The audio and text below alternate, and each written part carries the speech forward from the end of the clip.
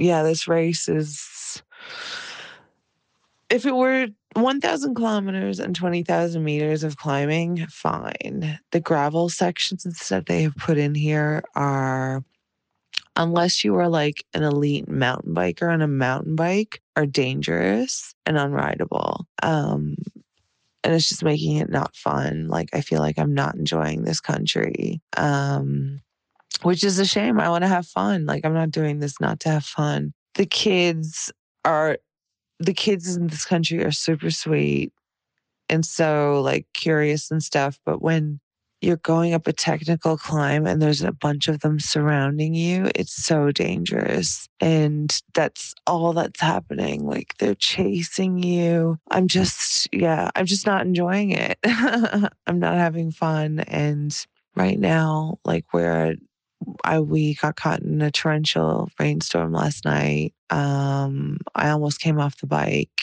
We got a taxi to a hotel about 10 kilometers up, and everything's soaking. Nothing seems to get dry here because of that elevation. And yeah, it's not fun. Like, there's stuff in the group chat too, but the next gravel section, which it looks super dangerous. Like, I'm just not, I didn't come to ride to do a bike race and walk half of it because the sections aren't rideable. So yeah, I don't know. Definition of gravel is really different, I think. So we're just going to get some food and then decide what to do. I'm with my friend Julie. We've been riding we're not as a pair of, but we're terrified in some of these sections. So we're like doing it together.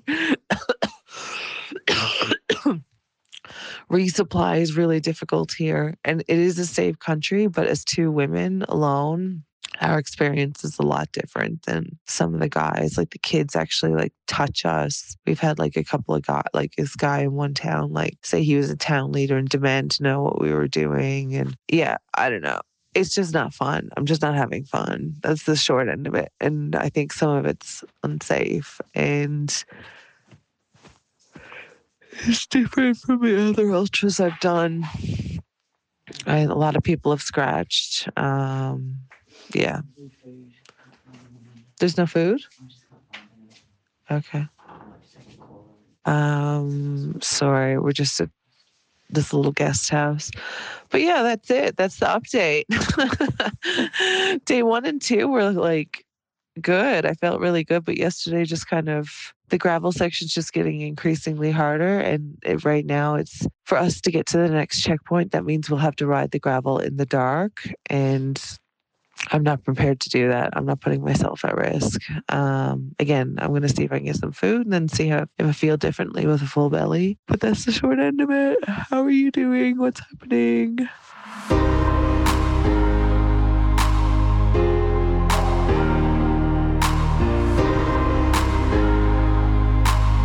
This is the Metal Set.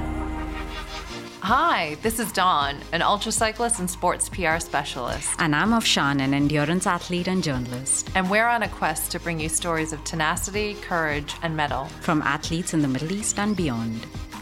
Welcome to part 2 of my Race Around Rwanda race report. So, what you just heard is me giving Afshan a voice note update on the morning of my eventual scratch in the Race Around Rwanda. It was the morning after being caught in one big rainstorm and before I entered the jungle, only to face yet what was another massive electrical storm on a very treacherous road. So if you're just tuning in, it may be worth listening to part 1 for full context and my day by day in the race. In this, part 2, Coach Neil Copeland and I chat through what happens after a race scratch, what I would have done differently. We also debate and discuss the definition of gravel and share some tips for those thinking of entering a self-supported ultra cycling race. We also discuss some points that all organizers should consider. Again, don't forget to check out the show notes as I share a list of resources as well as the links to 2 earlier episodes we did with the women who raced Rwanda. It's good to get multiple perspectives on the race. Just a note, we did record this a little while ago, so some of the races Neil discusses have since passed.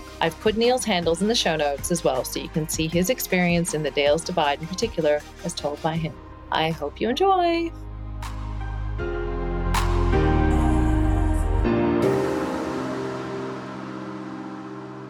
Okay, so you've got to the end of the rainforest. Yes. You've slept overnight, but you pretty much made the decision to scratch. But, as we all know, don't scratch overnight. And you've made the decision that you're not going to carry on. You're, as I say, you're in the middle of Rwanda, edge of the rainforest. You've literally just got the clothes you're riding in. What happens next? Get a taxi back to Kigali. Was it that simple? It was that simple there, because the hotel we stayed at, the Eco Lodge, which I will put in the show notes because I highly recommend, 5 out of 5 stars on Yelp. They're fantastic. Go stay there. It is I think this is part of it as well, if I'm honest. Like, if I had landed in, if at the edge of that rainforest was like the worst hotel in the world, I might have carried on. So it's all the Eco Lodge's fault. What basically. happened was I landed at one of the nicest hotels, the best ultra accommodation I have ever stayed in. It had a fire, it had soup, it was very cozy, and I was quite happy to stay there. I mean, in all honesty, no, I would have probably scratched in any case, but it was a nice place to land. It was that easy going back because the hotel was, quite used to international travelers. So they had an actual car there. And so Juliana and Juliet, who were on the race as well, they reached the Eco Lodge and had decided to scratch as well. So we all got a taxi back, which was one of the hotel cars. Now, we gave our bikes to them and we were having breakfast and we came back out and 3 of our bikes were sandwiched on the top of this van, tied down. So we had to sort that out a little bit before. My bike stayed on the top because it's titanium. It's not carbon. So my bike was on the top. And then, we got to drive back to Kigali. Yeah, I think because sometimes you just kind of imagine what happens when I stop. How do I? Because the self-supported nature of it isn't just during the race; it extends to how to get yourself out when you're stuck somewhere. And how did it feel then getting back to Kigali, back to where all the other competitors were, people finishing? How did you handle that? I mean, I got back and had a proper shower and felt very good about that. If I'm honest, I felt a bit sheepish, going back. Not that I was ashamed of scratching or anything, but it's kind of like, how am I going to feel when people are coming in and finishing and you didn't? And I didn't know how I would feel. And, to be honest, everyone who I came across was so nice and it didn't mean anything to them. They didn't care, which was nice, which is exactly what I wanted to happen. Yeah. So that was great. And I just I'm trying to remember, actually. It feels like a bit like a blur because, I think I probably had a bit of race brain. But I remember getting a shower. I remember getting some food and feeling quite okay about everything and just waiting for the last few people who I was around on the race, Julie, Jay, to come in. Yeah. Yeah. I mean, I think that's I think it's easy for somebody coming into this kind of sport new, going through a similar experience and thinking, well, I don't belong at the finishers party. I don't belong at the end. I'm going to feel bad. And I think people should go back, should turn up because, scratching is such an inherent part of what we do. Everybody scratches at some point. Finish rates are usually 50 to 70%. So it's not unusual and it's as integral a part of ultra racing as finishing is. So yeah, get back, try and enjoy it, get involved with everything that's going on. So you've had a few weeks to kind of reflect and ponder on the whole experience. And clearly from talking to you, it was hard, it was tough. But what was the highlight? Oh, goodness, the highlight. Please tell me there was a highlight. No, I think there were lots of little moments on the race that really was about my fellow racers, little funny and fun moments that we had together. We were staying at another hotel. All of us kind of ended up, people at the back ended up at this another hotel, Clement House. Again, 5 out of 5 stars. Highly recommend. But we ended up at this place and, we didn't know if they would be able to cook us food because we just randomly showed up. It's not like they were expecting people. It turns out they were able to make probably one of the best meals I've ever had in an ultra race. Really, really beautiful, fresh, delicious food. We all sat down and I was like, oh, family dinner. We're all kind of like this ragtag, filthy group. And it, like me, Mex, Juliana, Julie, Jay, and Bart showed up. And that was really, really nice. And there were just other little moments on the race, having fun time and, Mex along the way, having a cigarette. I hope he's okay with me saying that.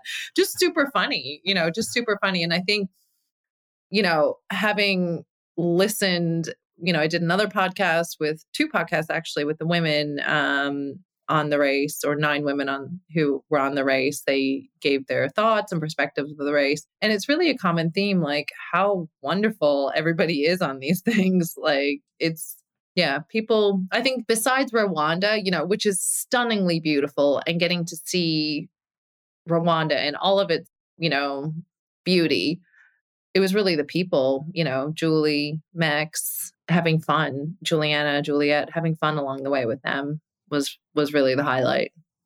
And obviously the follow-up question to that is what was the lowest moment?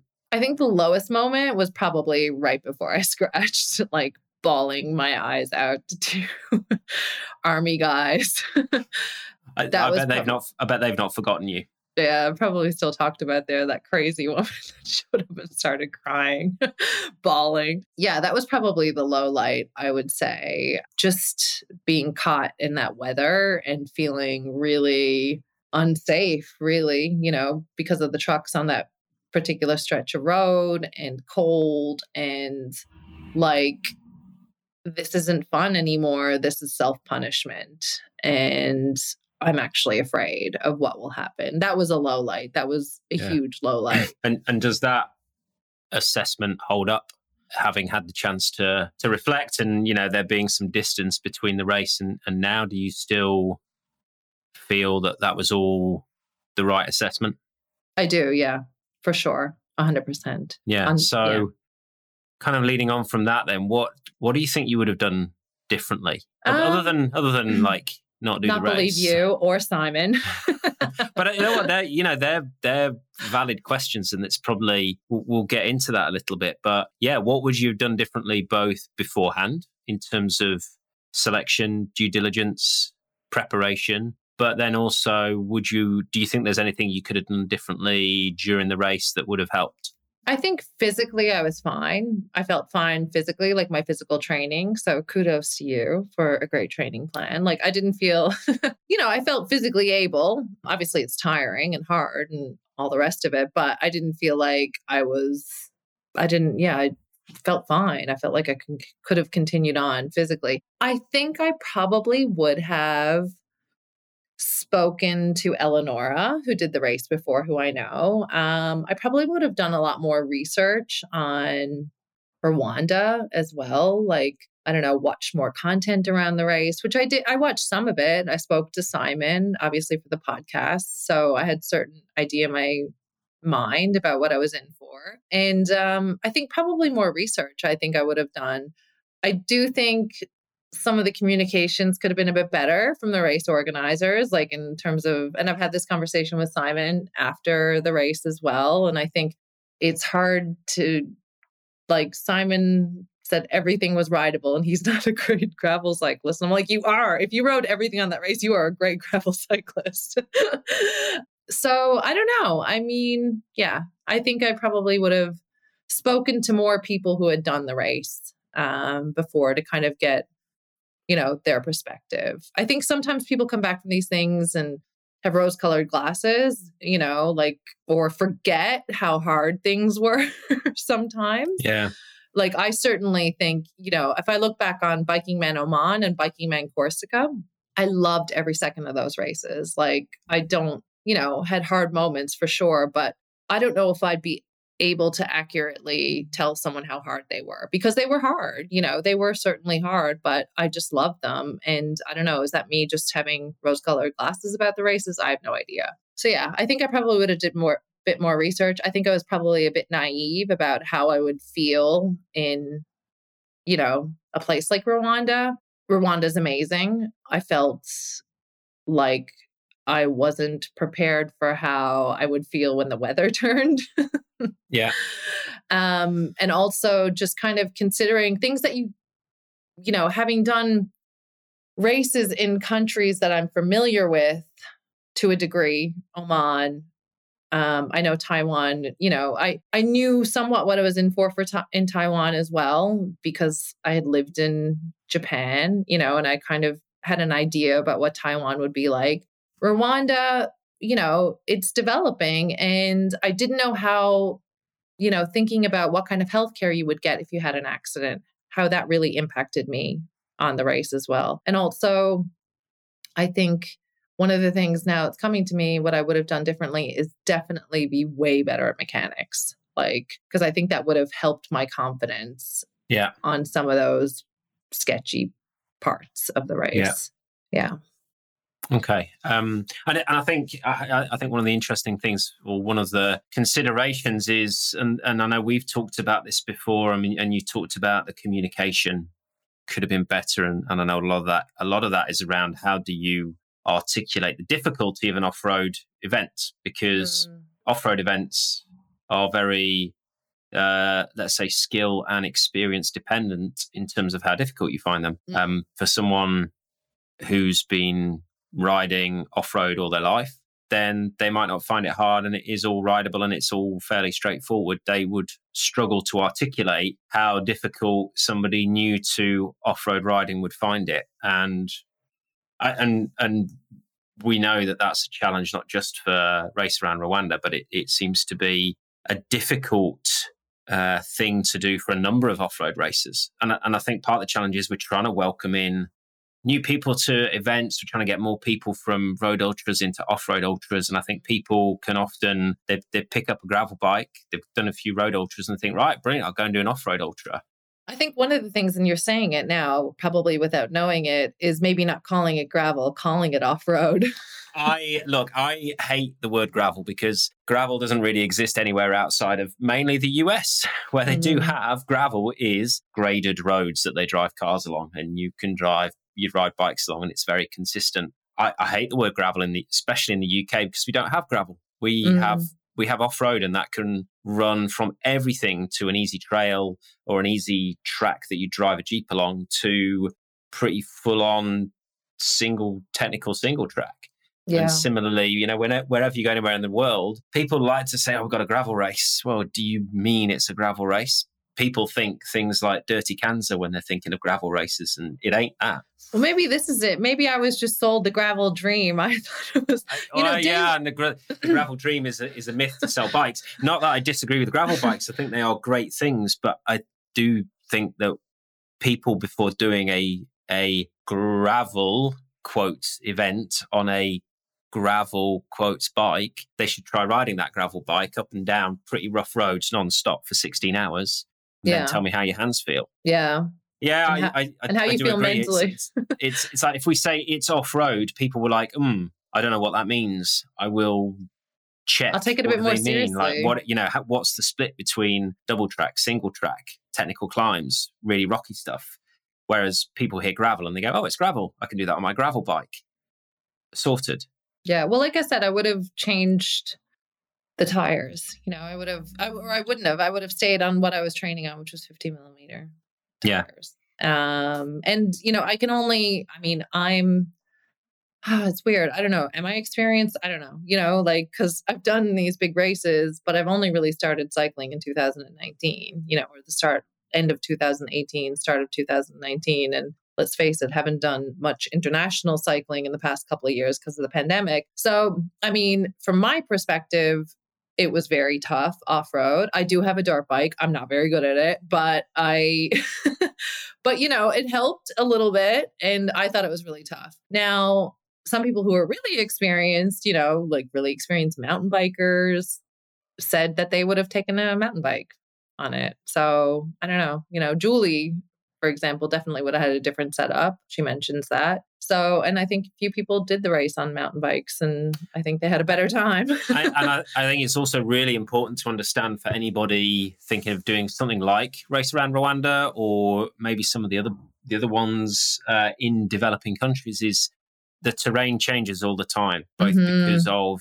weather systems, flooding, etc., but also roads being created and roads being taken away. And just be aware that somebody's experience. So my experience 3 years ago was on a gravel bike with 38mm tires, and it was fine. I wouldn't have chosen anything differently. There was nothing on the route 3 years ago that needed a mountain bike, and it was all probably what I'd consider gravel, quotes. But things change, and I know the course was different this time around. So just, I think for people looking at these kinds of events, do your due diligence and do listen to Dawn. Run the fattest tires you can. This is a conversation that comes up all the time. People go, oh, can somebody tell me a fast rolling gravel tire, because it's a mixed event like Rwanda. I'll tell you what's slow, walking. Yeah, exactly. Well, yeah, this is the bit. So, I mean, because Rwanda is still 50% road. And I think a lot of people go to these events and go, right, it's 50% road. I need to set myself up to be fast on the road. I don't even remember any of the road. My strong professional opinion as a coach who's done lots of these, and I'm sure this would match with Dawn's opinion, having done the Rwanda races, don't think about how do I set myself up to be fast on road. Think about how you're going to make yourself safe, comfortable, and quick off-road, because that's what's going to make the difference, not whether you're going to be a kilometre an hour quicker on the roads. Yeah, exactly. You said it. Yeah. It was, anything else I would have done differently. I did run a pretty light kit, which I felt was perfect for me. Like, I had everything I needed. One thing I probably look back on and maybe was a bit jealous of people having were those hydration vests. Yeah. And I think if I were doing something off-road, again, I definitely would have had one of those, just because it's easy. And I certainly didn't drink enough. I think when you do one off-road event in the UK and your bottle gets covered in sheep shit, that immediately turns you off bottles and onto hydration vests. Day one, I rolled over some cow dung and didn't realize till I picked up my bottle and had the water in my mouth and it was all over my hands, and then was afraid to drink the water and had to spit it out, and I think was surrounded by children. It was just a bad moment. But think how good that's been for your gut microbiome. No, not good. You probably have this super healthy gut flora now. No, I don't. I don't know. I didn't drink the water, but that was pretty gross. So yeah, those hydration vests. So outside of your water bottles, what was your most useless bit of kit? I had no mechanicals, so I didn't use anything there. But that's all needed. I don't think I had any useless kit. I don't think I had any useless kit at all. I would have taken more wet wipes too to clean off said dung off of my bottles. But no, I had everything I needed. I don't think I had any useless kit. Good. So, I think we've covered a lot of kind of areas that you would give advice to people signing up to this. Is there anything? I know you've done the podcast with all the other female competitors. Is there any advice you'd give to women signing up? And also, what advice can you give to encourage women into the sport? For this particular race, for women signing up, I would suggest you listen to my podcast. No, I'm just kidding. But I do think, it's worth listening to other women's experiences. Personally, I can only speak for myself. I would do this race as a pair.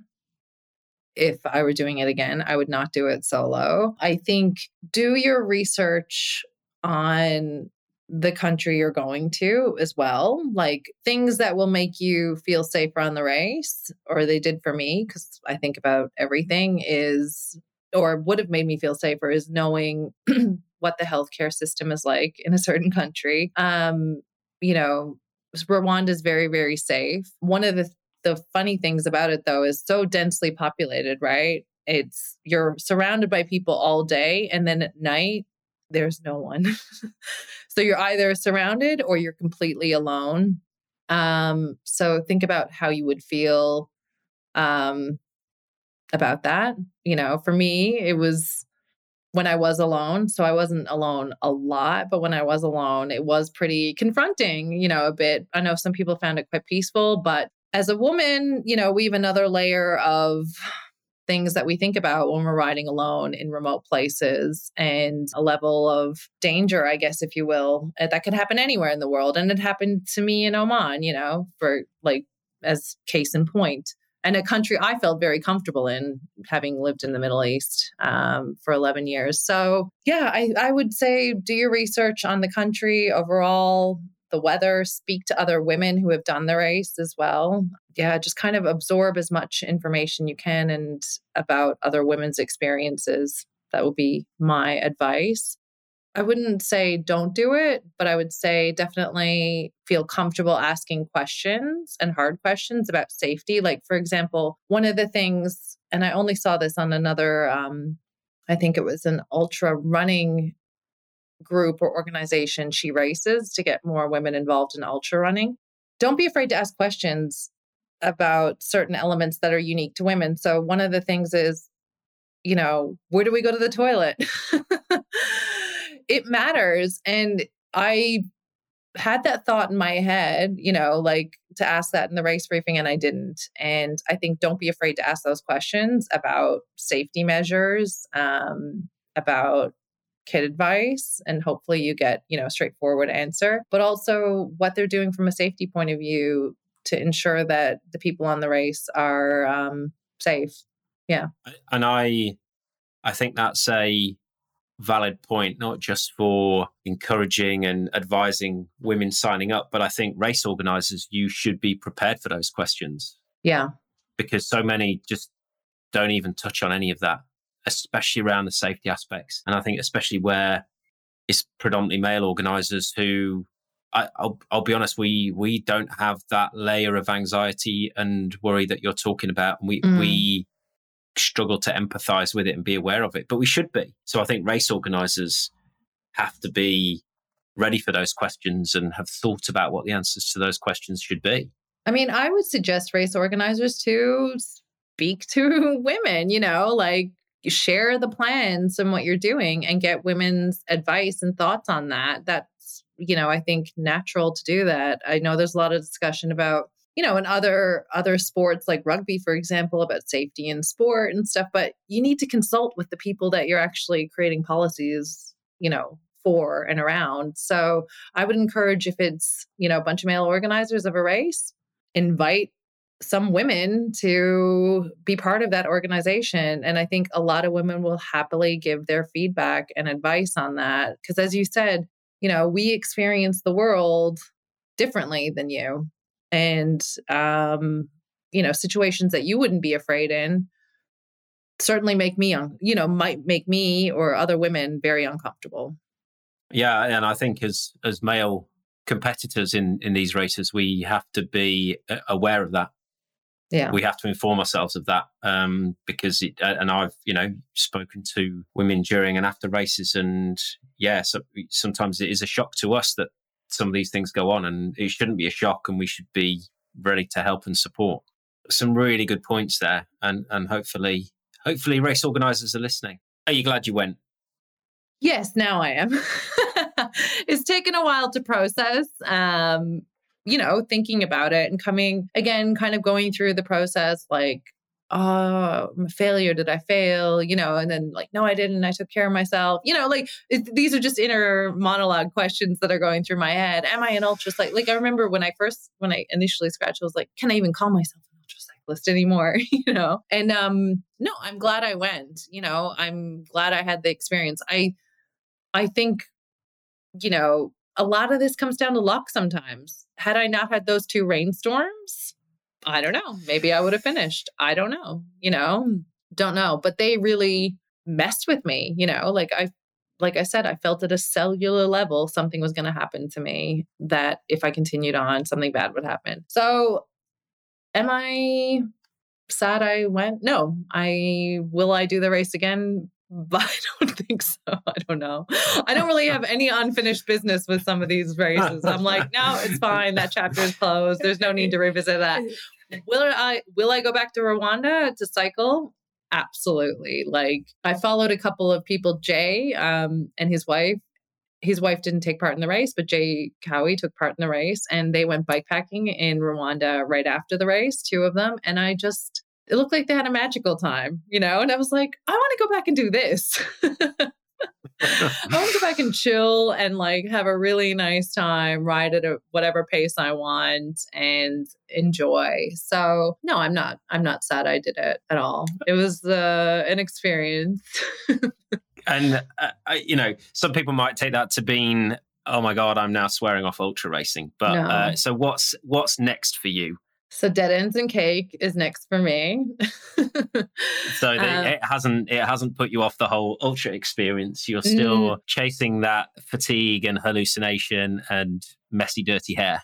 Yes, but and I mentioned to you before, I think for me, 5 days on a ultra race is probably my max. I go into a dark place after that. So Dead Ends and Cake is about 500 kilometers. It's 3 days, I think about 9,500 meters of climbing, and 3 days I can do. 3 days of like hard stuff. And there's cake.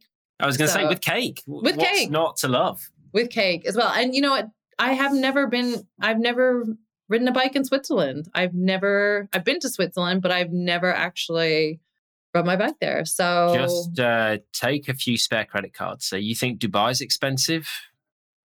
Take a bivvy bag.